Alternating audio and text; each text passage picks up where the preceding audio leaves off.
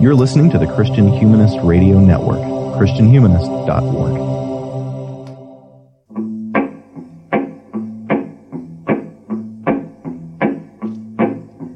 Satan, your kingdom must come down.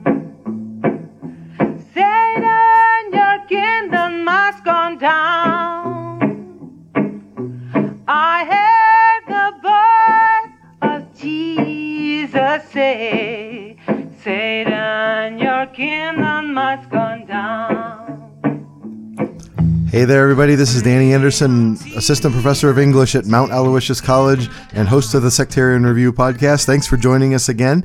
We have a really special episode today. Every once in a while, we like to do a show about just a film, and we've picked one film again today. And joining me once again is a longtime friend of the show, Derick Varn. Derick, how are you doing? Pretty good. And I weirdly have somehow became a specialist on like weirdo Russian cinema. That's why we keep you around. I mean, this was not that weird. This one's actually pretty classic, but yeah. Yeah. No, we're going to be talking about the Tarkovsky film Stalker. If you remember go back into the archives, and Derick joined me for a talk about Andrei Rublev by Tarkovsky, and kind of got me hooked a little bit. And I wanted to do another film by him. Actually, when I went about a year or so ago, I went to see James K. Smith speak in Lancaster, and he opened his talk actually by referencing this film, because his whole project is about, you are what you love, and the major dilemma of this film is, do we really want to face what our true desires actually are? And so he used this movie as kind of a metaphor to kind of open his talk. And so since then, I've been wanting to talk about it with Derick, and Derick is kind enough to come back on the show with me. And I kind of feel like this gives you a break from your normal like political rounds. You're kind of is this nice for you to talk about art? Oh yeah. I used to do a show a long time ago. Some of the archived episodes are available on YouTube, where I would talk about film, and it was refreshing. I actually talked about one of the Tarkovsky movies that we haven't talked about yet, and I think his most famous one, Solaris. Yeah. Although, if you were to talk about I used to think Solaris was my favorite, but as I get older, it's either The Sacrifice or this. I find that late Tarkovsky is very interesting and somewhat underappreciated. Although that is not true for Stalker, but it is true for his last two films. Yeah, this movie makes all sorts of greatest films of all time lists, along with Andrei Rublev, I have to say, too. And so this is definitely something, if you're a connoisseur of film, I know Film Struck is gone by the wayside on us, but apparently they're going to replace it with something else. The Criterion Collection is going to move to its own streaming service, apparently. But definitely try to carve out some time. This is a shorter film than Rublev was. It's only 2 hours and 40 minutes. Yeah, it's only 2 sections, not 5. Exactly, right. And it's really interesting because the pace of this movie is extremely slow. I think the ratio is almost like one shot per minute. It's like 160 minutes and 180 shots. And there are some shots that are 4 or 5 minutes long. It's an extremely slow paced film. Yeah, the famous train scene is like 6 minutes. Yeah, exactly.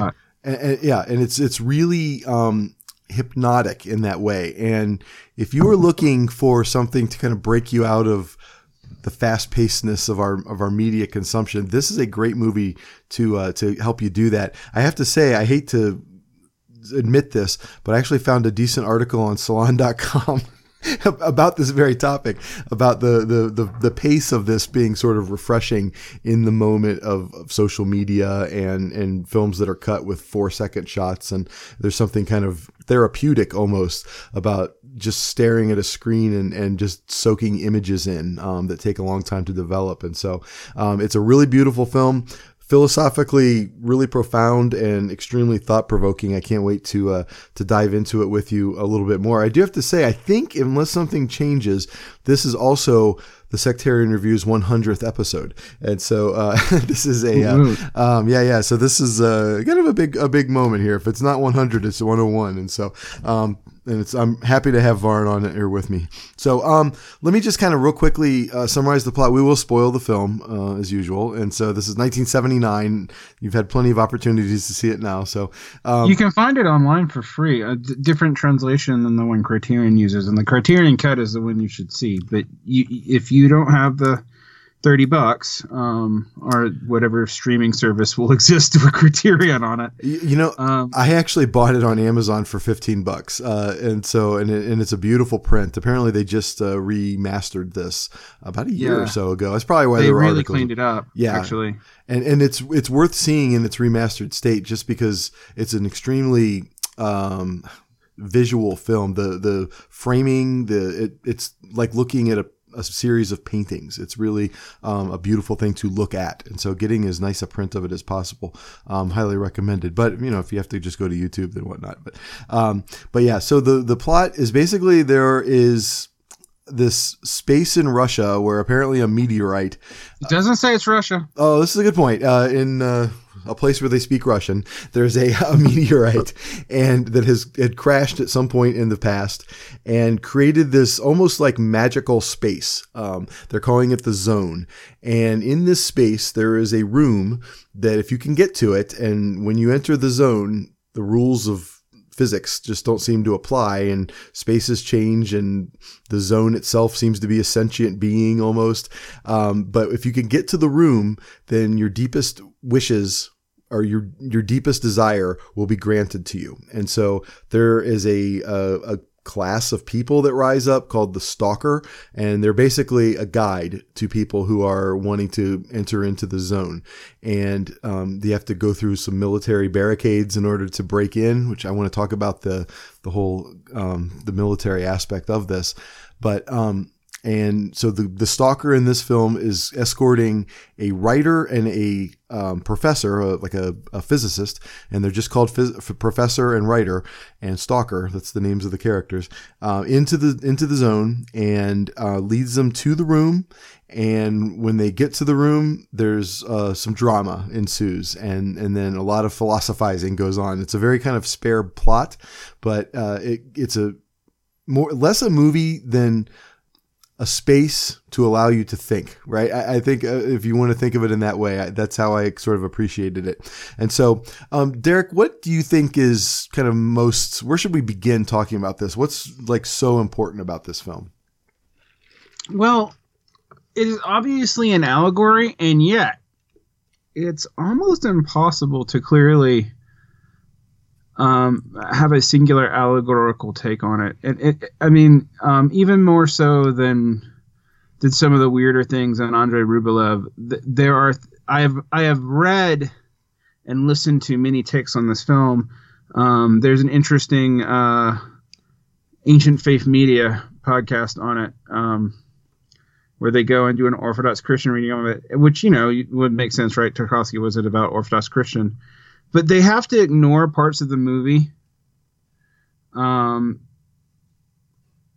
their clean, allegory to stick. Mm-hmm. And you'll find that over and over again. Like when people interpret this movie, they will not deal with certain elements of it. The faith that Tarkovsky has in images is something to really pay attention to in this. Well, we're talking about the long shots. One of the things you really have to notice is like perspective and composure of perspective is really important.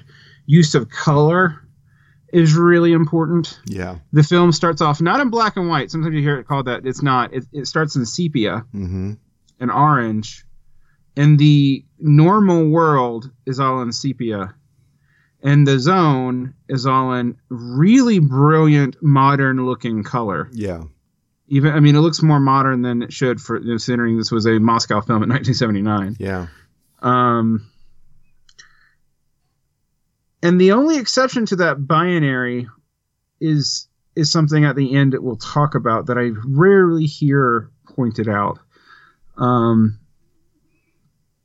Also, the characters are known by their, by their professions. They are, they're obviously representative characters. apparently, there was a photographer, like there was a change in cinematographers in the film, and when the cinematographer changed, they had to reshoot a lot of the movie, and the character of Stalker changed from what he is in the book, which is almost a grifter, to Tarkovsky reimagined him as a holy fool. Now, I've talked about holy fools before. I talked about it in Andrei Rublev too, and this is a big part of Eastern Orthodoxy, but particularly Russian Orthodoxy. Like, it comes up in Dostoevsky and all that. And so the Stalker character is portrayed in a very interesting light. There's a lot of talk about faith in it. There's a lot of interesting ruminations on people who seem nihilistic and their inability to deal with faith, but also their inability to completely destroy it, even in themselves. Yeah. There's a whole lot there. And yet there's only one named character, and that's a child who really doesn't show up until the end of the movie. And that name's a nickname. Monkey, right? Monkey, is what he calls her. Yeah. Yeah, which is from the book. In the book, the child is more physically deformed. Okay. Yeah, there's some sort of mythology that's built into this film that a stalker is almost like a chosen, like, mystic. And when a person chooses this life, their children, if they have children, their children become these kind of mutants or magical beings or something like this. And this right. Well, they're changed, and the implication is they're changed because the stalker. It's not that the stalker is like mystical. It's the stalker goes into the zone so much it starts to alter them in some profound way. That's the same between the book and the movie. Another thing to note: this is based off of a book, Roadside Picnic by Boris and Arkady Strugatsky, but it's like almost not remotely the same thing. Yeah, basically, yeah. There's like three parts of it that are the same: the child, the idea of the stalker, and the idea of the zone, and that's pretty much it. Yeah. The book is really really good, but it's completely different. Yeah. So yeah, if you thought Stanley Kubrick took liberties with The Shining, then this movie. Yeah, this is nothing. Yeah, this movie runs that over like far and away. Yeah, and I definitely want to. There's some enigmatic moments in this movie that are clearly there for as occasions to think about something, and it's almost like the movie's tempting you to look for symbolism and interpret meaning, while Tarkovsky himself says that's the wrong way to read his movies. To watch his movies he just wants you kind of to experience the images of the movies, right? And to look for meaning is consuming them wrongly. And yet there are moments in the movie that it's impossible to not think about what it means. There's a dog that shows up occasionally in the movie, and the scene at the end of the film, after the stalker returns home, his daughter is sitting at a table, and this is the moment where it goes back to color, I do believe, if I remember correctly. Every scene the daughter's in is in color. Yes, and she makes glasses move with her head, like glasses on a table with like telekinesis, and she's got this rather menacing look on her face while she does it. It doesn't look like an angelic being when she's doing this. And so and then there's about 4 or 5 minutes of her just making glasses move across the table with her mind. I definitely want to pick your brain about what's going on there for sure. But before we do that, I want to revisit one thing that you said about allegory. As I was watching this film, I couldn't help but think of Kafka. It very much reminds me of The Castle in the way in which the characters are trying to get to a place through this circuitous route, right? There's this ever-changing labyrinth in front of you, and that's sort of the mystifying nature of Kafka.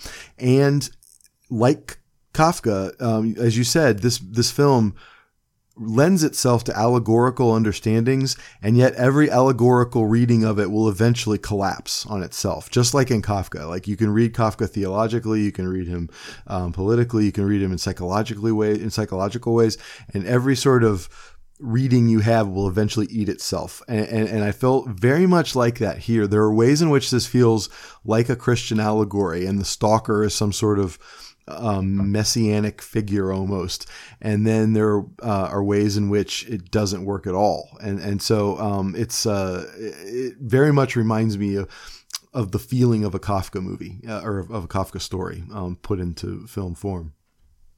Yeah, so I would agree with you. I mean, except that I don't. I mean. It's Kafka-esque in some ways, in that it's invoking a certain amount of incomprehensibility. But why it's doing it is completely different. Yes. Let me try and anticipate what you're going to say. Kafka, there is no escape from the enclosed system, right? And Tarkovsky seeks this transcendence, I think. And Go ahead. I mean, the invocation of the Gulags and the Berlin Wall and how they go into the zone is unmistakable. And yet, it can't really be an allegory for that. Because no one totally wants to escape. Mm-hmm. And that's one of the interesting points of the book. I mean, of the book and the movie. I mean, the movie, it's even a bigger deal. That when faced with the opportunity to both escape or to have their desires brought upon them, almost no one will choose to do it. And you'll get to why. But what's interesting, another thing I think is interesting about, if you were going to say which part of the film felt more fantastic, if you just, because it's broken up into two parts. If you just watched the first two parts, you would say, oh, well, the zone looks like normal. It looks like an Estonian field, which is essentially what it is. Yeah. And at first, until you realize that there's some weird stuff going on with perspective, with the camera perspective, you don't even realize how strange it is, except that travel doesn't make sense. Like, you look at where this house is, where they're going to, which is where the room is, and it's like, oh, that should only be a few feet. And it's like, it takes forever. And at one point they're like underground, and then there's like, dead bodies and all this other stuff. And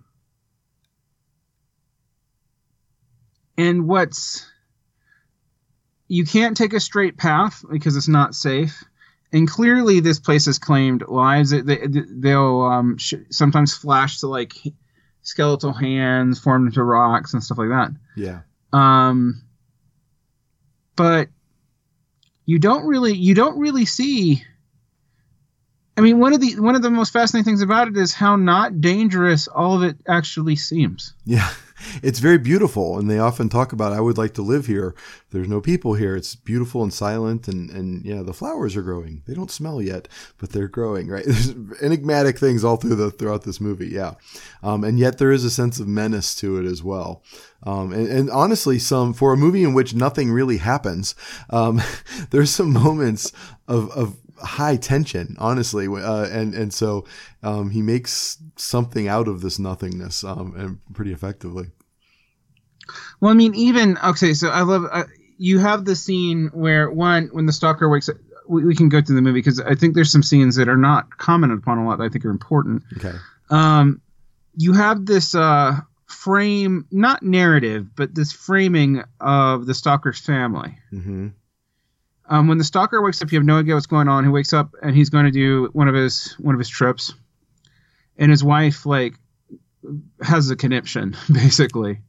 You don't know at first it's his wife. You're not quite sure what's going on, and the world that they're showing is so stark and so bare, and it's all in sepia, and it doesn't seem like it could be a real place. Mm-hmm.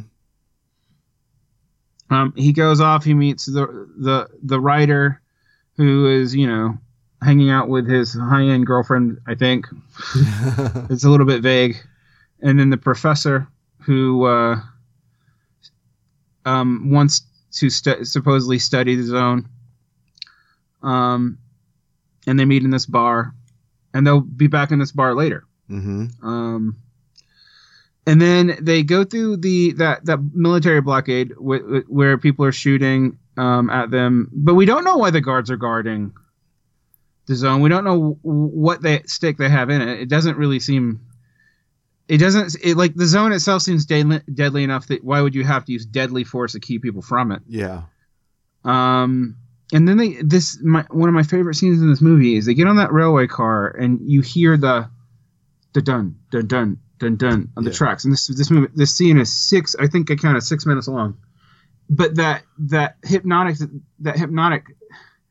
check, you can hear it go synthesize, synthesize, synthesize, synthesize, and synthesize, and it starts sounding more and more like music, and it's synthesizing, like you have this fade in to thing, and then after about 6 minutes, you think, oh my God, there's nothing going on. It cuts away, and then it's bright color, and you just see this beautiful lush field. Yeah. And that's when you really realize that, oh, this isn't what I think it is. Yeah. The writer's interest. I mean, we can talk about the two characters. The writer's fascinating to me because he's skeptical of the Stalker, and the professor's skeptical of the zone. Yeah. The writer doesn't think there's any real danger, and we don't get what the professor's actually up to, and they travel along, and there's not a lot of dialogue in this movie. No, there's not. Yeah. There's a lot in the beginning, and there's a lot in the second section, when they philosophize right when they enter the room, and then there's also a lot in this inn when you realize, oh, this trip wasn't just about this trip. Right.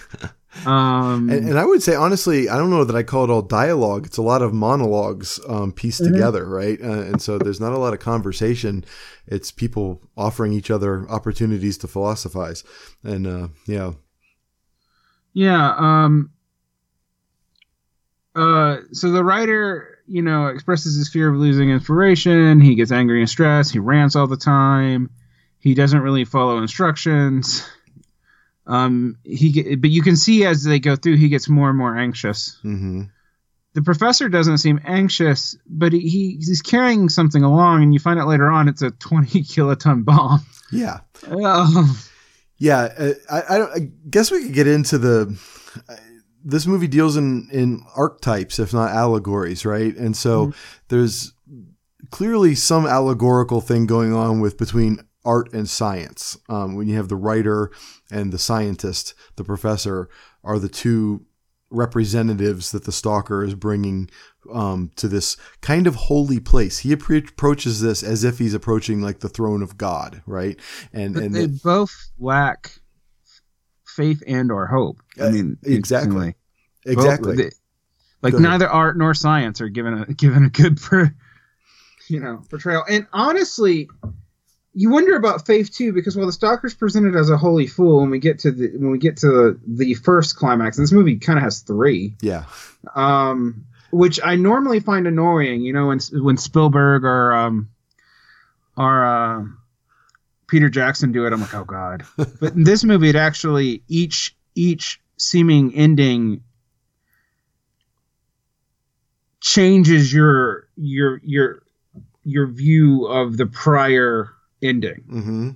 It's not like you ended three times and like they were false endings or even twist. It's like, no, there's another piece of this picture that when you have more, the prior thing becomes richer. But so anyway, to get to that, the writer just doesn't seem to get it. And then the Stalker talks about his mentor a lot, called Porcupine or in Russian it means either porcupine or hedgehog, which hedgehog is a little bit more obvious what is going on. And you get this eventually over the course of particularly second section, you get the backstory. Wait. What's more obvious about hedgehog? You have to educate me on this one.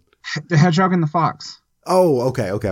I thought there was something in like Russian, like politics or something that I was missing. No. Well, actually, if you read that book, that's about Russian politics. But okay. but it's the hedgehog metaphor, and the hedgehog was a person who taught Stalker how to get into the zone and how to get out the traps and to never go straight and all that.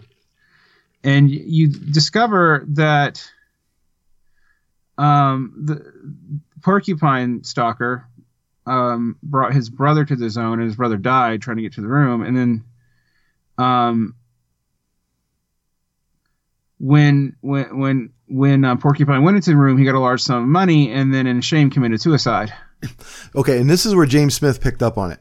Well, I don't know that he said this in his talk, but this is what he was talking about. Was he went in there thinking that his desire was to have his brother brought back, right? Mm-hmm. And what the room gave him, what the zone gave him, was riches. And then he realizes, and this is all told sort of as a fairy tale almost. We never meet this character. But after he realizes that he didn't want what he thought he wanted, and what he really wanted was vain and shallow, he commits suicide after a week, right? But it's interesting who figures that out. It wasn't the Stalker who figures that out. Do you remember which character does? Was that I think it was the writer. Yes, the writer. And the writer does a lot of weird stuff as you get closer and closer to the room. But the room itself has this, I mean, it seems to be almost like a being.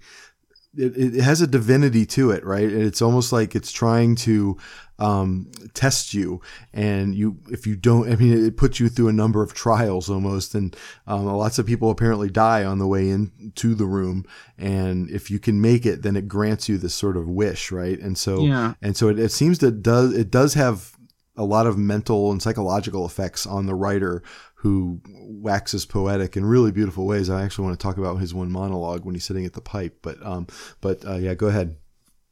Yeah. So you have all that happening. And then what's interesting is the Stalker won't enter the room either.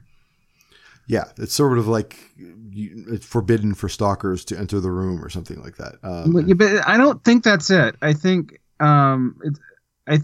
you're reading mythology that's not actually there. I think the Stalker also, despite his holy fool nature and his faithfulness, can't risk it either. Like, there's something too much. He knows seeing his true self would be destructive.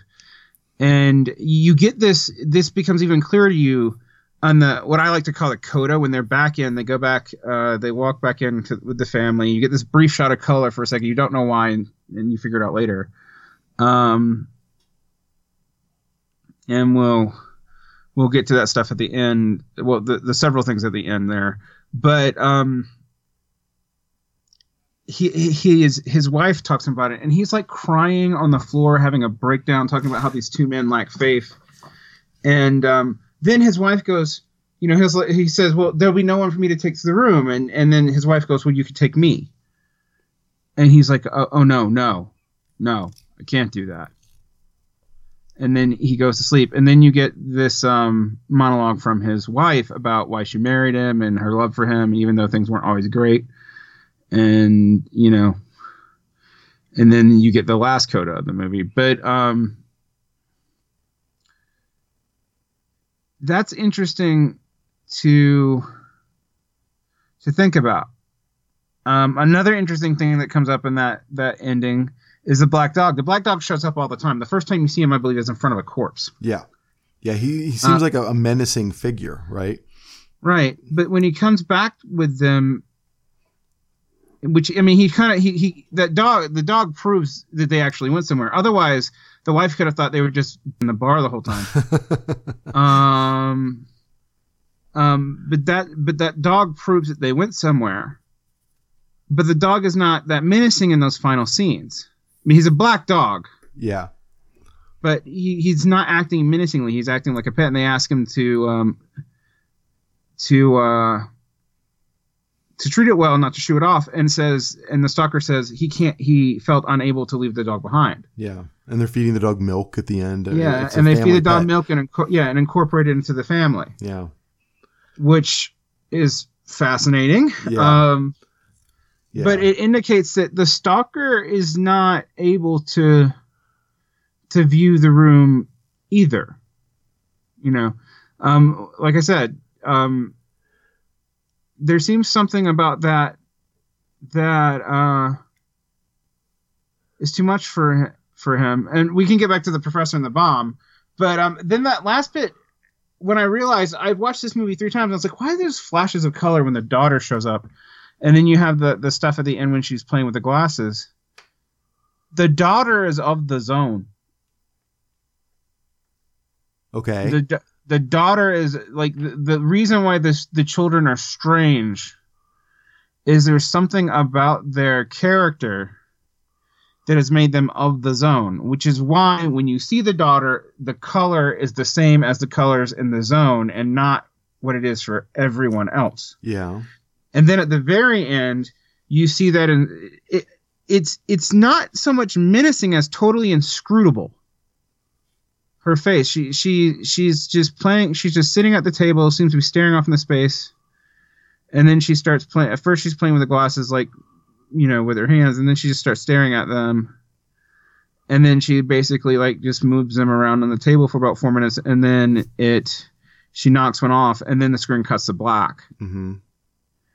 And the Beethoven's Ninth Symphony. The Ode to Joy is playing faintly in the background at that moment, which does undercut the menace, right? That's a very uplifting and, spiritual moment in music, right? And so to juxtapose this otherwise creepy scene with the Ode to Joy is, I guess, kind of like Clockwork Orange, but go ahead. Yeah, but again, almost for the complete opposite reason. Yeah. But there's something about the nature of self-love and desire that this child, as a child of the zone in a way, represents, that is both joyous and also utterly menacing. Joyous and also, like, when she's around, things are in color. Mm-hmm. But she's inscrutable. She's not understandable. Mm-hmm. She doesn't talk. She's unable to walk. The stalker has to hold her up. Mm-hmm. You realize that's her malady. That's her malady, and the other malady is she's got psychokinesis. Right. But she's in color. So something about the stalker's visit to the zone and to this area of faith or hope or whatever, or love, that the room represents, he can't manifest, but he can engender something that does, or someone that does. Okay. And that's interesting to think about. And it's something that I didn't really notice this in my third or fourth watching of the movie. And I have not heard anyone really talk about that part of the exegesis, but the fact is the last scene you get, and you get this the wife's somewhat desperate, actually, monologue directly to the camera. Yeah. As if she's talking to someone, but the person she's talking to is you. Right. About her love for him, and she knew that it wouldn't be great, and she knew it was going to be hard, and she knew that the child was going to be strange, but it wasn't bad, and she doesn't regret it, even though she looks like she regrets it. She really doesn't. Yeah. And then that last scene is the inscrutable child psychic. Mm-hmm. Yeah, and she says something about, she's happy that there's such pain, because that's the only way to feel happiness is to experience pain. And so, yeah, there's a pretty, philosophical take she brings to the situation. And that breaking of the fourth wall is, I think, really important, because I do think that this movie, the philosophical monologues that these characters recite for us, I think are meant to engender philosophical monologues inside of our own heads. And so her talking to us is almost like passing the baton. And then the movie ends with this puzzle, this puzzle of a girl with telekinesis, where there's no precedent for this in the movie so far. And as something just to walk away from and think about. And I think that that's one of its most kind of powerful achievements.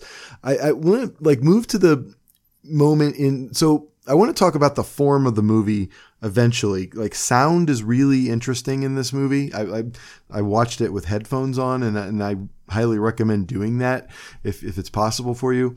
but I want to hold off on that for a little bit, because I want to talk about the kind of climax scene when the professor is threatening to blow up the zone. Okay. So his reasoning seems to be that in the wrong hands, if someone has the wrong desires, it could basically ruin the world. Okay. And so it's too dangerous of a power to allow to exist. He's going to blow it up for this reason, which also to me explains the military guarding it. They don't want someone in there who's going to establish a utopia or something, whatever, that's going to upend the world order or destroy the world. Who knows? And so to me, there is like a fear. There's a public fear of private desires. And I think that's really an interesting aspect of this movie. But at the moment, so there's a fight and they start philosophizing over this. And for whatever reason, the scientist or the professor just disassembles the bomb and throws it away in pieces all throughout into the room itself, so no one can even get to it without entering the room. And they just sit there and stare at the room. And so to me, and then almost falls into it. Yeah. Someone almost falls into it, and the stalker catches him and stops him from falling. Yeah. And that's. I mean, we're not even getting to the weird phone call. Well, yeah. There's so many weird things in this movie. You're right. I forgot about the phone calls. Yeah. Their phone call, and what is it? The phone call, and the writer just goes, "This is not the clinic. Like, you won't get healed here," and then hangs up. And it's actually legitimate. It's one of the few times in this movie the movie's legitimately funny. Yeah. They all look down like, "Wait, what? Someone just called. Like, this doesn't connect to anything. This phone is not connected, and we're in the zone, and the light came on. Yeah. Yeah, and there's nothing." Is this the zone communicating with us, kind of? And you realize it is. Yeah. And you do hear little moments where the zone puts voices in people's heads, right, as they're approaching, or the room does inside the zone. But I just want to dwell on the fact that no one is willing to enter the room because of their fear. They're afraid of their desires, right? And and the porcupine story is it. I mean, so the writer's desire is, what he realizes is that he's afraid, not that he's uninspired, but he's afraid that his desire is actually to be uninspired. Interesting. That comes out. He's afraid that maybe he doesn't really want to work anymore, and that's really what he doesn't want to know. And I'm not. You don't actually quite get why the professor gives up on destroying the room, but maybe he doesn't want the world to be as reasonable as he thinks he does. Well, yeah, go ahead. I'm sorry. Go ahead. I don't want to interrupt. But that's not clear. Like, the professor does an act that indicates a change in motivation, but he actually doesn't clearly spell out why he doesn't go in. So I was thinking about this, and so they're unable to accept the room, and they're unable to destroy the room. It's like they're unable to make any decision at all about it, and they just go back to the bleakness of that bar at the end of the movie. Those two do, and so. Well, I mean, all three do actually.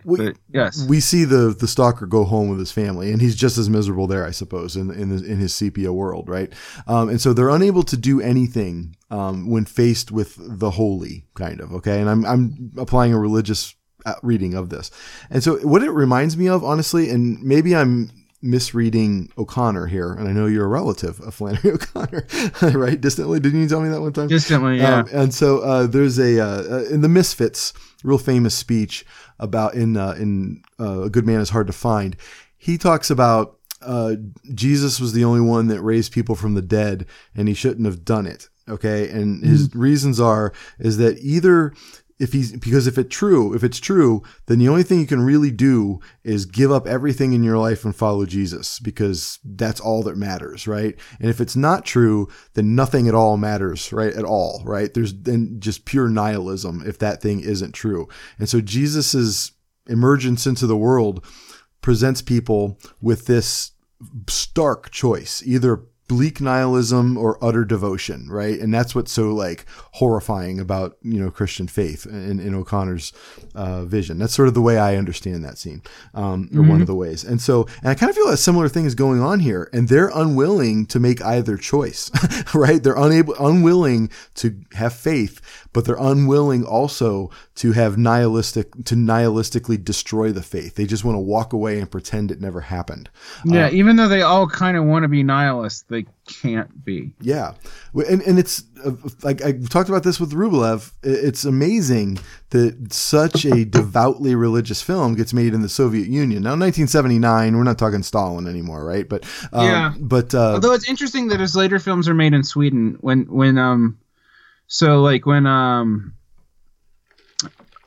during the Gorbachev era when travel restrictions are removed and stuff. Tarkovsky makes his other movies outside of Russia and not with Mosfilm, so that's interesting too. Mm-hmm. This I think is maybe his last Mosfilm movie. I'm not 100% sure of that, but I think it is. Yeah, I read that, yeah. And I read somewhere, it might have been on the Amazon like trivia thing that pops up while you're watching the movie, that someone claimed who worked on the film that both he and his wife and someone else died of cancer, that they picked up while filming. No, they were near some of the places they filmed. Some of it was in Estonia, but some of it was in Chernobyl. Yeah. Yeah, and they sort of picked it up in the filming of this movie, the chemical whatever. Yeah. That there's chemical exposure, and yes, Tarkovsky did die young of cancer. It's not 100% sure that this is what exposed him to what gave it to him, but there's been much speculation of that. And this movie did almost break him. I mean, he had to shoot it twice. Yeah. And it's significantly different. I guess the first prints are lost. I mean, they were messed up or something in the lab. And he said, a woman doesn't give birth to the same baby twice. And so he basically changed a lot. And so, yeah. Yeah, apparently the Stalker character is more of a grifter and less of a holy fool in the original one. Although some people who saw the original one say that that's not true, but no one can verify it now. Yeah. He is more of a grifter in the book. So. Yeah. Well, in his lament, I mean, in the film that we have, he's a holy fool, right? And so, and his lament at the end is one of, there's no hope for the world. No one has any faith, right? And that's what he falls asleep in his depression. Yeah. But it's interesting what's said. His wife says, "Well, you could take me," and he goes, "No. What if you fail?" Right? Which means he doesn't have faith either. He doesn't have faith. He doesn't have faith in her, and that's when you get. Are himself, and that's when you get the speech. So even though he is kind of a holy fool, he's not actually he doesn't have enough faith himself. Yeah. And that's part of why this is like he is almost broken when he comes back. He's not just whining. I mean, he looks ill. Yeah. He looks like it's taken a toll out of him. Yeah, he's emaciated. Yeah. Yeah, and he is. I mean, we're not reading this into it. He's called God's fool twice, and I think at least twice in this movie. The writer and his wife, I think, both refer to him as God's fool, and so that's like literally said about him in this movie. Yeah. Now, interesting thing about and this is what's fascinating about this, and even though Tarkovsky loved the source material, he really loved the book. Boris is an outspoken atheist. Boris Suzowski, less is known about Arcady's religiosity, and the two brothers wrote it together. But so like with Solaris, which is also by Stanislav Lim, who's kind of a mystic atheist, but he's very much an atheist. And kind of like the point of Andrei Rublev and Andrei Rublev's portrayal of the Mongols and the Tartars. It's interesting that Tarkovsky keeps on choosing to use atheistic source material for this, even though he's making like obviously religious films. Like there's no way. The writer at one point. So he accuses the stalker of sort of setting him up to take this dangerous path through a tunnel. There's some sort of drawing lots thing. And so he thinks that the stalker fixed it so he would have to go first, right?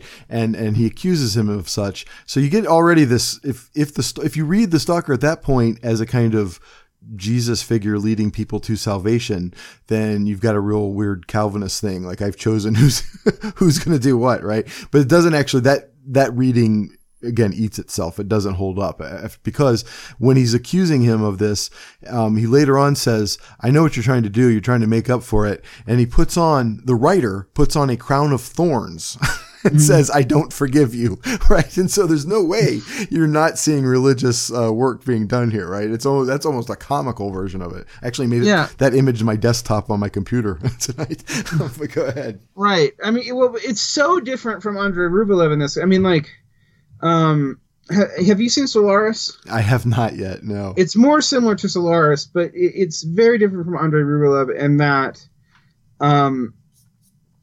there are sacrilegious elements being played with here, but they all invert themselves. And also, one of the interesting things about the two obviously depressed, fallen people who go back to where they start, who the Stalker's complaining about, they seem to have changed the Stalker in a way that has moved something, although it is not clear what, forward. That's interesting. That's what those last two codas are about. I don't think people focus on those last two codas enough. I think they end in the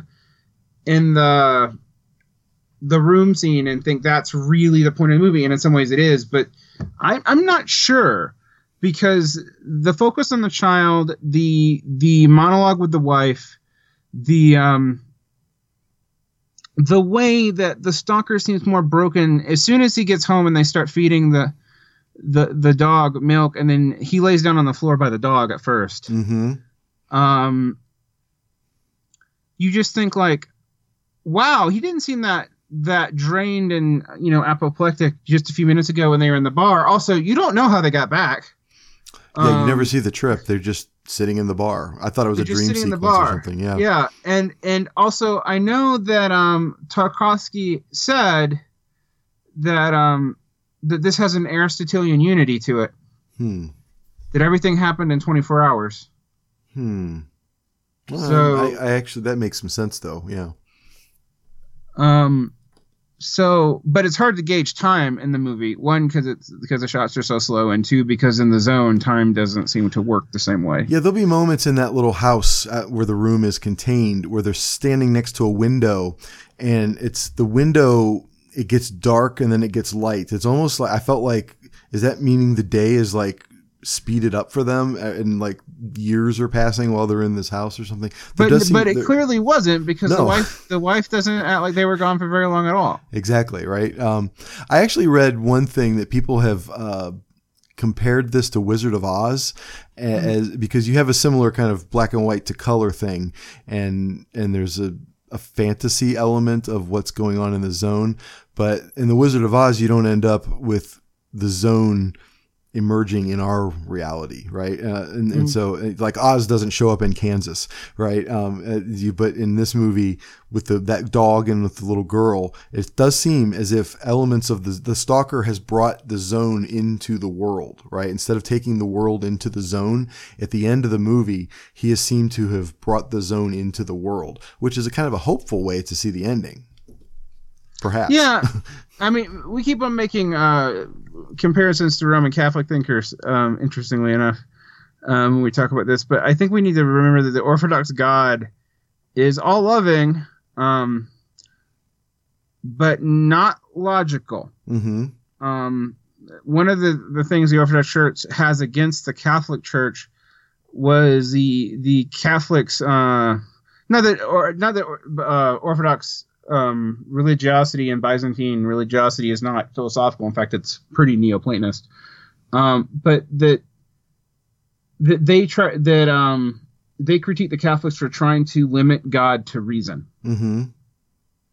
And I don't know for sure, but I feel like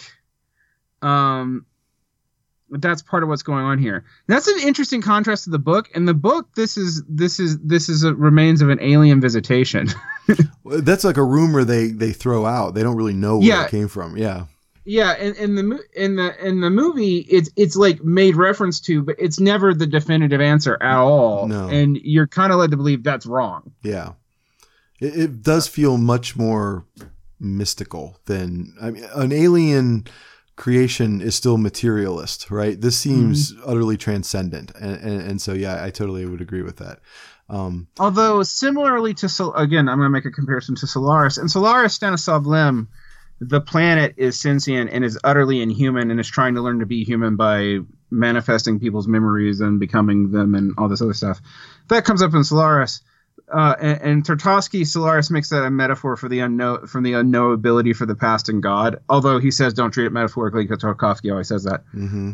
He says like treat it iconically, like an icon. Yeah. But again, it's another one of those things where you have a completely alien sentience from a science fiction from a science fiction universe is atheistic. And Tarkovsky uses that as a way to talk about the alienness of God. Not that God's not loving, because while the room is menacing, it's not. It is delivering on its promise. Sure. The promise itself is just scary because you don't really want to know yourself that well. Yeah. Well, that was Smith's point, right? And so he used that as an occasion to talk about the importance of kind of monitoring our desires and shaping them through our liturgical practices, right? And there's a bit of liturgical practice in the approach to the room, or to the room inside the zone. He has these giant like nuts or washers that he ties up in rags, and they throw them to see what happens, and then they walk trepidly over to where they threw the thing, and then they'll look around. As if everything's a trap, and he says you can't ever walk to it straight, and so you have to. But you don't. Even though you know for sure people have died. Yeah, you see the bodies. You see the bodies. Yeah. You have no idea why, because the room doesn't seem that dangerous. It's a ruined building, right? It looks like the whole place looks like a bombed out area. The room, interestingly, if you really notice the perspective, when you're seeing them arguments, you know what you're seeing it from. From the room. You're seeing it from the inside of the room. Yeah, yeah. The camera eye is the inside of the room, so you don't see the room, but the room is looking out, and you are seeing it as the room. Yeah. And so in those moments, you become the room, which is... That's trippy. There's stuff with the cinematography, and this is super important. Yeah, let's use that as a chance to talk about the form of the movie. The visual... Obviously, this is one of the great visual movies I've ever seen. Truck shots that are they go on forever. There's amazing framing. I noticed this in Rublev as well. He'll frame people very distantly, and then someone will jump in front, right? And you'll have this like punctuating close up in a scene that's been all long shot. And so these like real intentional framing devices that just emphasize the space, the landscape that he's shooting, and really use the human form as a great piece of the landscape. And in addition to all that, they'll be like facing in opposite directions. They're all talking to each other by looking past each other. I noticed that in Rublev as well too. And so like the people themselves do become like icons more than characters in a lot of ways visually. And so like visually, it's just an amazing looking movie, and you can't help but think that there's meaning behind the landscapes that he's constructing, particularly that sand dune inside the building where there's these lumpy sand dune that they're walking through. Yeah, although there's animals in there too, which is interesting. But yeah, it's like there's birds. But that's when you realize. I think that's the time when you realize, because before the zone's just like a forest and it's acting a little weird because of perspective. But and you can't tell distances and stuff. But once you get into the sand dune room, you're like, oh, this really isn't, normal place. But if his intent, though, is for us to approach this film as an icon, I mean, there's a real reason then that he takes such care with composing these shots, right? And so that's a way in which the form actually works with the content, the function of the movie, really, really hand in hand. I also really was struck by the sound. There's a lot of very strange sound effects. I caught it first when I think we were moving in on the cart there on the railway car. There's this almost like taut wire snapping. If you ever heard that, wah, wah, wah, Yes. wah, that sort of noise. That's what I was talking about when it sounds that repeat. That's just a train. You start hearing a synthesized reverb. Yeah. And then it becomes musical, but to the beat of the train. Yeah. Wheel clunk. It's so subtle. And then and then I noticed when they finally stop the train, what I was picturing with that sound was, like I said, like barbed wire, taut wire. I don't know if you've ever seen a fence break or something. Yeah. You'll hear the wire go wah, wah, wah, wah, wah. And then there's a bunch of telephone poles there, one of which looks amazingly like a cross that's kind of halfway fallen over, and the camera rests on that for a little bit. And so I could just imagine that sound was the wires that had been attached to this telephone pole, and now that's what's left. And now I'm looking at what is basically a ruined cross, and an empty ruined cross. And I think that really kind of initiated the religious reading of this for me in that moment when they first arrived in the zone, which is like 30 minutes into the movie. It takes forever for anything to happen in this movie. But then, and then when the writer is walking through this tunnel, it's like the most tense, other than maybe the bomb scene, the most intense part of the movie is there's this really dangerous tunnel, apparently dangerous tunnel. It's called the meat grinder. Yeah, they call it the meat grinder that he has to walk through. And it sounds like they have the microphone taped to his shoes. I mean, the sound is right on the floor. And so you hear unnaturally loud the crunching his feet make, and you get then that reverberating metal sound again during that scene. And what do you make of what he's trying to do with the sound in this movie? Because it is really highly produced. I think it's a way of bringing you into how strange the world is, because the sound indicates something to you, but you're actually never even sure if it's diegetic or not. Like, if it's like, true enough. Are the people involved hearing it? You don't know. I mean, yes, like the theme music, they don't, but the stuff like those weird sounds, or when we were talking about that wire sound, and then when things that are obviously diegetic become almost musical, like, and it fades into it, and you're just like, wait, do they hear this or not? Like, is this their world, or is just this our artistic world? And like, very few movies play with that well. This plays with it very well. So you're not quite sure what's in the reality of them or not. Also, you're not sure, for example, that like, you're seeing color. Did they only see in sepia when they're in the regular world? You don't know. Right. It seems entirely possible that they only see in sepia, right? I mean, such is the construction of that diegetic space. You're totally except for when the child's in the room, which and again, I've read very little commenting on why that is, but I wonder if it's just that people don't know what to make of this movie, and it does resist any kind of real firm reading. I don't think there is a skeleton key reading to this movie. I think it is there to open up questions, and I think there's a lot of built-in contradictions in that way. Yeah.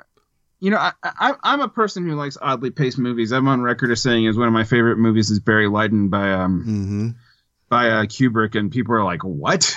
It's the weirdest Kubrick movie you'll like. And Kubrick's also good at long cuts that are well composed, but this is different from that. Like, if you're looking for an American corollary, I mean, that's Kubrick's close. That's the closest you're gonna find, probably, right? Yeah. But this is definitely Kubrick. Unique. Like if Kubrick and David Lynch had a religious baby, but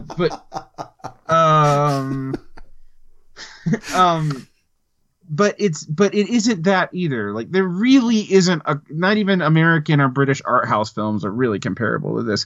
Bergman's a little closer. Tarkovsky loved Bergman, even though, again, Bergman was a pretty diehard atheist. Yeah. But it's not really.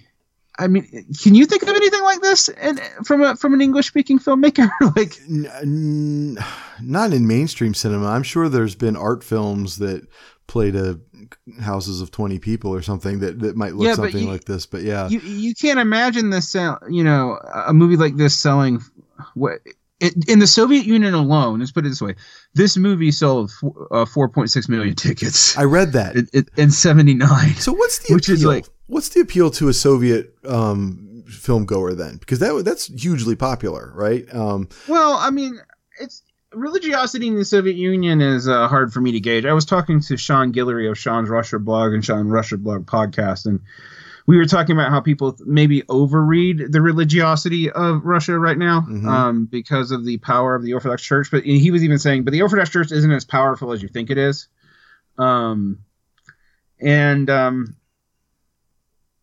But we were like, it's hard to know how much latent religiosity was in the USSR, but it is interesting that, for example, Prague or even Latvia, a lot of the post-Soviet Eastern European bloc countries and Central European bloc countries are still pretty atheistic. Mm-hmm. That's not the case in Russia. Mm-hmm.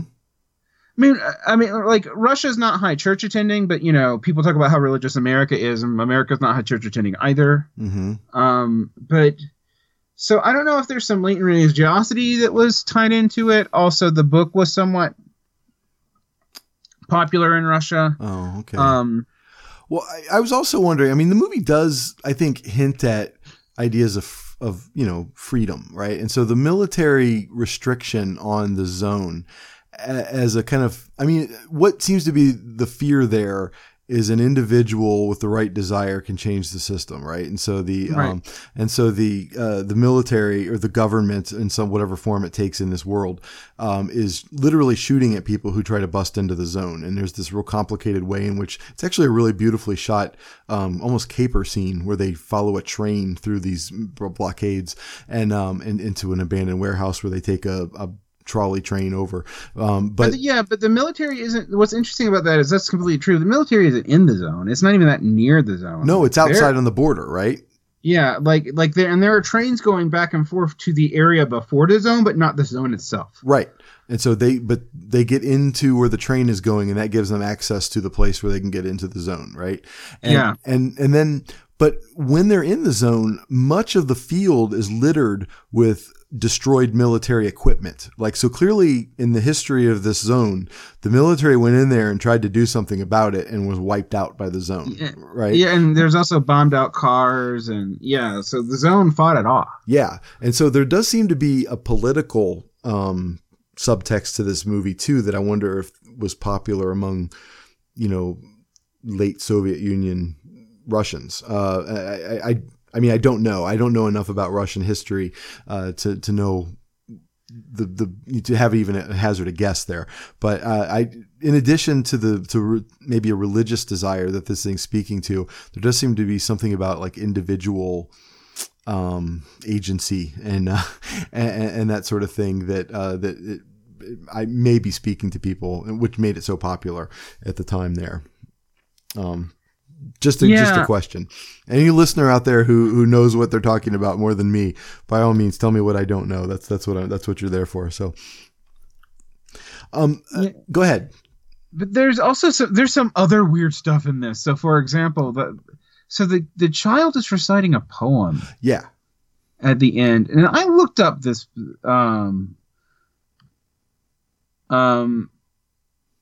this poem, and it's just kind of a love poem, but it's by a weird dude. So that's Fyodor Tukchev, who was a pan-Slavist a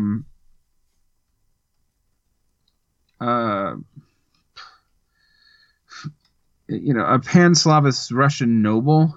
Okay. Who was also a poet, and he was related to both Tolstoy and Rimsky-Korsakov. Okay. But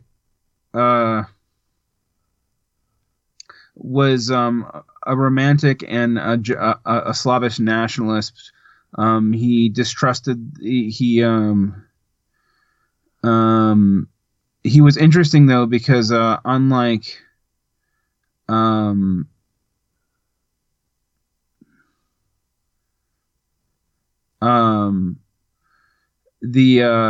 the other Pan-Slavists, he didn't actually speak really negatively about the West or the Vatican or the Ottoman Empire. Okay.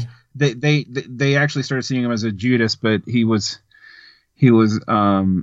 not an enemy. He was also liberal politically, and he like helped Tsar Alexander II like do the emancipation reforms. And I was actually just trying to figure out like what in the world this had, except for maybe the emancipation reforms and the love poem, because it's the love theme, and then also this politician is related to the emancipation of the serfs in 1861. That's why it's mentioned here. But that actually puts it outside of a Soviet context. And also, interestingly, this dude was really important to Russian symbolist poets. So I was really like beating my head against the wall trying to figure out why this was here. I still don't really know. And when she's reading that, it actually looks like a Bible she's reading, right? It's not. But it's not. It can't be. No, I know. That's what. But I'm saying. But she's looking like she's holding a Bible. And earlier on, they do quote. There's a kind of a hallucinatory scene where they're like resting on their way into the house that the room is in, and there's something from like Revelation, I believe I looked it up, 8. There's something about kind of this apocalyptic imagery about the first angel and the second angel and stuff, and so there's they do incorporate biblical verses, like apocalyptic biblical verses, and they do, but there's no other evidence of religiosity in this culture. I mean, there are evidence that people like may believe in God and they talk about faith a lot, but there's no evidence of a church anywhere. No. I mean, there's the only establishment you even see is the bar, and it's not a bar in any proper sense. It's the bar, and then like the military barricade. That's it. It's a bar. I guess there's trains. Their house, which is like a ruin itself. The bar is basically a room with one table standing in the middle of it, and that's basically it. This looks like a completely desolate landscape that they live in. And so the apocalyptic imagery. My curiosity. I mean, would anybody in the Soviet Union have even recognized that as a Bible verse? That's how ignorant I am about the religion in the Soviet Union. Okay, so this is really fascinating.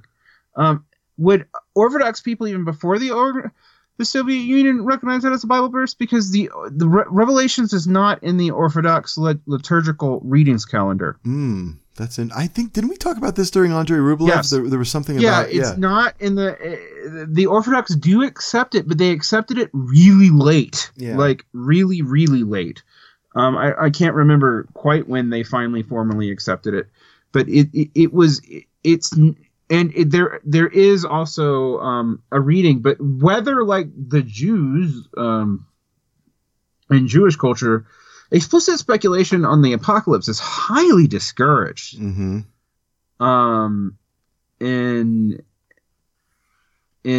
Eastern Orthodox Christianity, it's not that it's completely discouraged. I mean, like there was some very important modern Orthodox thinkers like Father Seraphim Rose who would talk about it, and there are like Orthodox Christian exegesis on Revelations, but or the Apocalypse according to John, as they generally refer to it. But it's not. It is not like the idea that you even sometimes see with Catholics, and you definitely see with Protestants, that you would use it as a manual for eschatology directly. Like that does not seem to be that common, and it does seem to be frowned upon, except for very specific people in Orthodox Christianity. And in Andrei Rublev, that is like a point of the movie, actually. I do remember there was some religious art and that had something to do with this conversation. Go back and listen to that episode. That was a lot of fun too. Yeah, I mean, so that comes up in here as well. Although you do get the feeling that like this is a quasi post-apocalyptic landscape. Yeah, it does feel definitely like that. And so let me ask you this. So you do have this sense of the place is burned out, like you would. Yeah, and also technology is kind of frozen because those aren't 70s cars and stuff you're seeing. No, that's a good point, actually. They're like 50s cars, like, and this was shot in the 70s. So yeah. What do you make of the water motif? Like, water is really important in this movie as well, the zone. Water, like the Azerbaijani music, I think is supposed to represent flux and instability. Okay. Like reality in the water and also in the sand dunes, like nothing stays the same. You couldn't take a straight path because there's nothing left to find it. That's interesting. I really do. I did get a Lord of the Rings sense about this movie quite a lot. And I would be shocked if Peter Jackson didn't have some of this movie in mind when shooting the scene around the bogs, for example, in Lord of the Rings, right? Because there's a very boggy scene. I think that's where or some of like the dwarven underworld scenes kind of seem like the meat grinder scenes too. Yeah, and so there does seem to be this kind of quest imagery, and the thing with the bogs in Lord of the Rings was that it's sort of this unnavigatable landscape that Gollum knows the trick to get through, right? And that's the trick. The trip into the room is that way as well. And so having this kind of water landscape that's not like pure water. It's like gross water, if you will. And in fact, at the end, after we get them staring into the room for 5 minutes, unable to blow it up or go in, the professor throws bomb parts into the room, and we see a close-up into the room now. The camera is looking down into the water that he's thrown this stuff into, and it's been raining into the room in front of our camera at that whole time. And we see like a discoloration float into the room that looks like blood to me. Right. And what are your thoughts on that? I noticed it. I couldn't tell you exactly what it meant. Yeah. I can't even think of what it might suggest to me though. Like other than violent death, but we know that didn't happen, right? And so there's something, right? And there's these fish like swimming around it at that time too, like carp or something like that, are swimming around that little object as that piece of the waterscape slowly turns kind of murky with what looks like blood to me. And it's another sort of ominous little sign that I don't know what to make of. Listener, if you've seen this movie and you have some ideas, that'd be a fun contest. Like, what does it mean? You're working on something. What do you think there? I'm trying to really make out what it could be. I mean, it is called the meat grinder, and maybe it's supposed to be reminding you that it could grind you up. And I mean, there are long, lingering scenes, particularly in that cave, where you like see walls and you'll see like skeletal hands and stuff into like stone. Yeah. But you have nothing happens with it. No, yeah. Which makes it seem like these two men have been chosen by the room as worthy, right? And so when they get to the threshold of the room, their inability to act is all the more tragic. And I think that's part of what the Stalker has his breakdown about, is that these two men seemed like the room had accepted them and they could go in, right? But neither one of them had faith. And he's just, it's almost like he's just as much lamenting an entire world that has completely lost its faith, and including himself, right? For sure. And that seems to be largely what's going on here. But,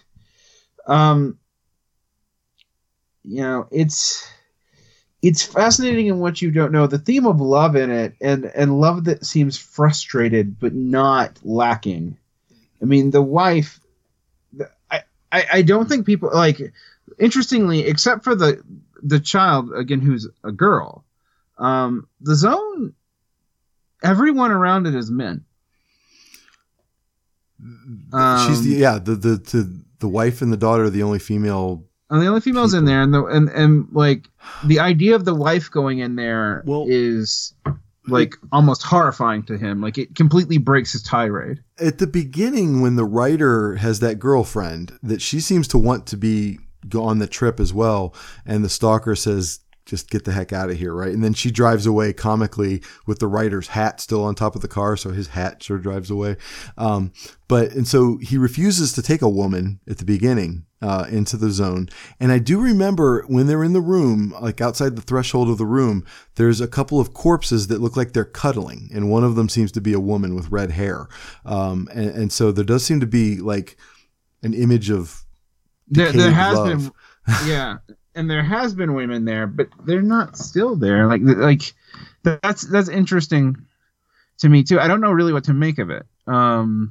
Well, and I think that's the point, though, right? I think that Tarkovsky wants it to be enigmatic for sort of moral and ethical purposes. He wants it to be something that you constantly stew over and wonder about. And so, I'm pretty happy to do that. I've really enjoyed talking about this movie with you, Derick. You're always such a great resource for me of not only your own poetry, but recommending awesome movies that I should watch and talk about with you as well. I know that the last show you were on, I think the Grievance Studies show. The idea came up to read Middle of the Journey by Lionel Trilling at some point, maybe in the spring. And Todd Pedler of the Book of Nature podcast heard that and wants to be in on that too. So we might, we'll definitely have So we have the Middle of the Journey, and I think sometime in the next year, I challenged you to revisit Lester McIntyre's After Virtue, because I seem to be one of the few Marxists obsessed with that book. and Gilmore definitely wants in on that one. And so, Nathan Gilmore will be on that one with us. So, and I guess people are still asking for more of those the keyword things. The keyword things. We'll after we hang up, we'll maybe plan for one of those in the next few weeks here. So something in January or something. Yeah. I really enjoyed talking about this one. I gotta admit, as much as I love this movie, it's hard to talk about without the visuals to show people what I'm talking about. You definitely go on, just do a Google image search of this movie, and that's what I was doing when you were like, you're busy. I was like, I gotta find that image. I gotta remember what it's supposed to be. Any image you spot, I mean, it's you could hang it up and put it on your wall as a painting. This movie is just like one continuous painting that is just unfolds before your eyes in really gorgeous ways. And every bots cover of this movie I've ever seen has been awesome, because it's just a still from the movie, and every still from the movie is perfect. It is. You could just pause it anywhere, and it's beautiful. I told you my screensaver for right now is the writer with the makeshift crown of thorns on his head, and it's an amazing image, and it's go ahead. Now I feel this way about the last three Tarkovsky movies, though. The Sacrifice. The Sacrifice. What's the other one he did? It's also in Sweden. It is also post-apocalyptic. And this one, they're all gorgeous. I mean, his early movies are gorgeous, but not every shot, is gorgeous. Like his 80s movies, like every single frame is about perfect. Yeah. And unfortunately for us, he was dying by the time he was making them.